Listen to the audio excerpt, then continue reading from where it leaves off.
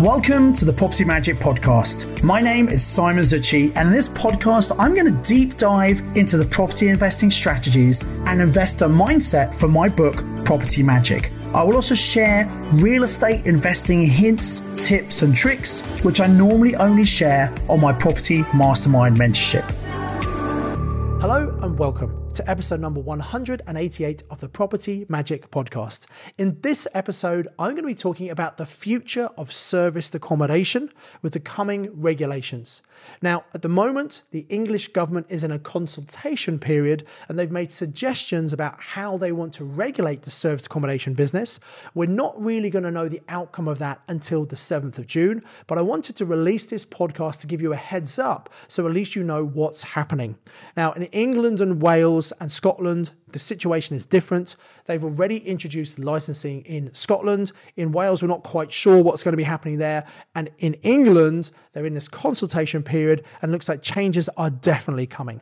So serviced accommodation, otherwise known as SA, short-term rentals, or Airbnb, can be a very profitable strategy when done correctly. There's a huge demand, and I believe it's a real opportunity for you. Unfortunately, many investors are not doing it correctly because at the moment in England, it's a bit like the wild, wild west with no regulations. So I believe regulation is actually a good thing in the property industry. It cleans the industry up. It gives it a better name. You know exactly what you can and can't do. And it's better for those of us who want to do our investing professionally. Now, before I talk about the new suggested changes coming to England, what I want to do is talk about the current challenges with serviced accommodation. And there are three areas, and they are planning permission, leases, and finance. So first of all, let's talk about planning permission.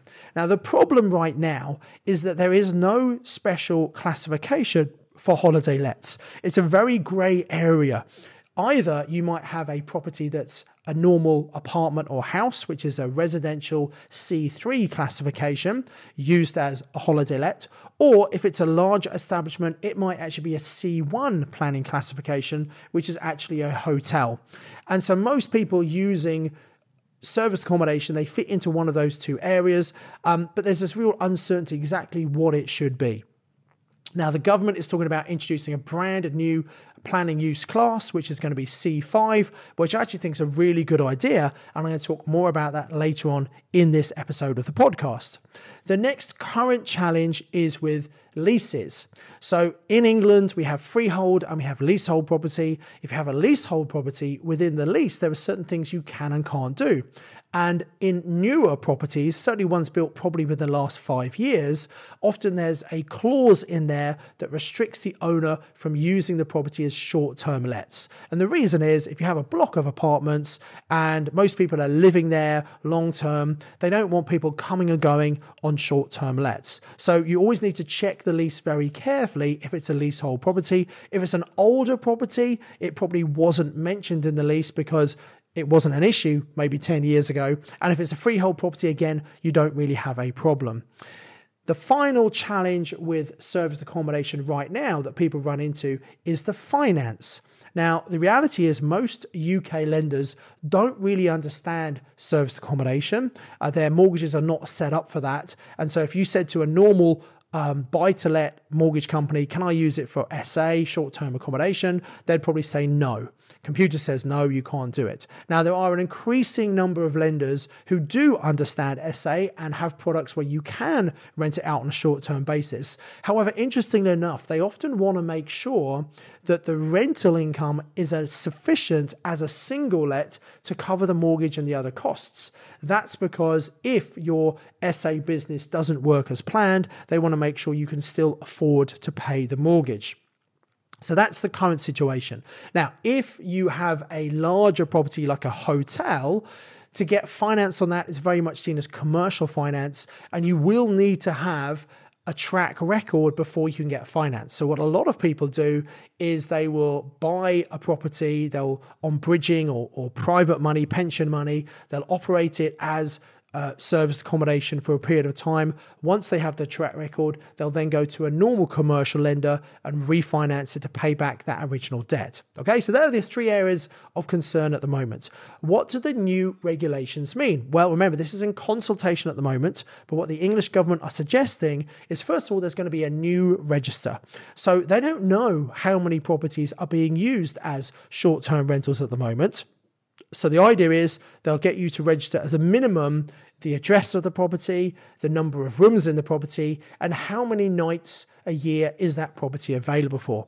And that will be a really interesting reg to give a general idea about exactly how much accommodation is being offered as short-term rentals.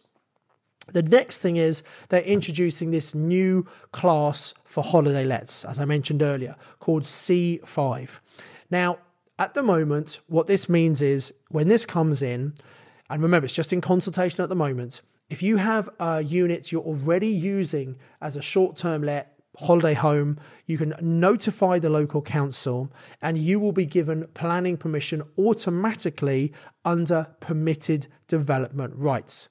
Having said this, in certain areas, there is an oversupply of holiday accommodation, particularly in some of the coastal villages where there's lots of second homes, lots of holiday homes. The local councils are concerned that local residents are being priced out of the market and can't afford to buy homes because of all the holiday homes. So in these areas, I think there's definitely going to be a restriction of supply. What that means is the government might use what's called the Article 4 direction to remove permitted development rights. Now, you might well be very aware of Article 4 when it comes to HMOs. In certain areas, there are too many HMOs, and the local council have introduced the Article 4 direction to remove the permitted development rights of turning a normal house, which is a C3 classification, into an HMO, which is a C4 classification. So within an Article 4 area, if you want to turn a house into an HMO, you need to get planning permission. It's going to be exactly the same thing with certain holiday homes. If you want to turn a normal residential property into a holiday home in an Article 4 area, you will need to get planning permission. Now, please be aware, Article 4 is dependent upon the actual strategy, so it doesn't mean it's going to apply to everything. It means that in some areas there's Article 4 with reference to HMOs. In some areas there'll be Article 4 with reference to holiday homes. So it's about checking with the local council when the requirements come into force. And I also believe that because of this new register, and it's just my belief at the moment, I'd be very surprised if local councils don't want to start introducing some sort of licensing for holiday homes. In many areas, we can look at what's happening at the moment with HMOs.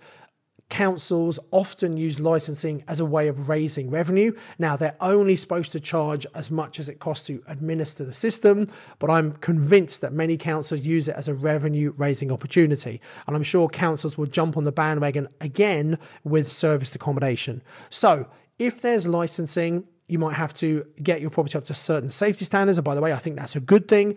And what I'd recommend is, no one knows what's going to be required, but if you look at the safety requirements in an HMO, things like interlinked smoke alarms, fire doors, intermittent strips, emergency exit lights, those kind of things, probably setting your accommodation up with those kind of safety standards is probably going to future-proof your business against future licensing requirements.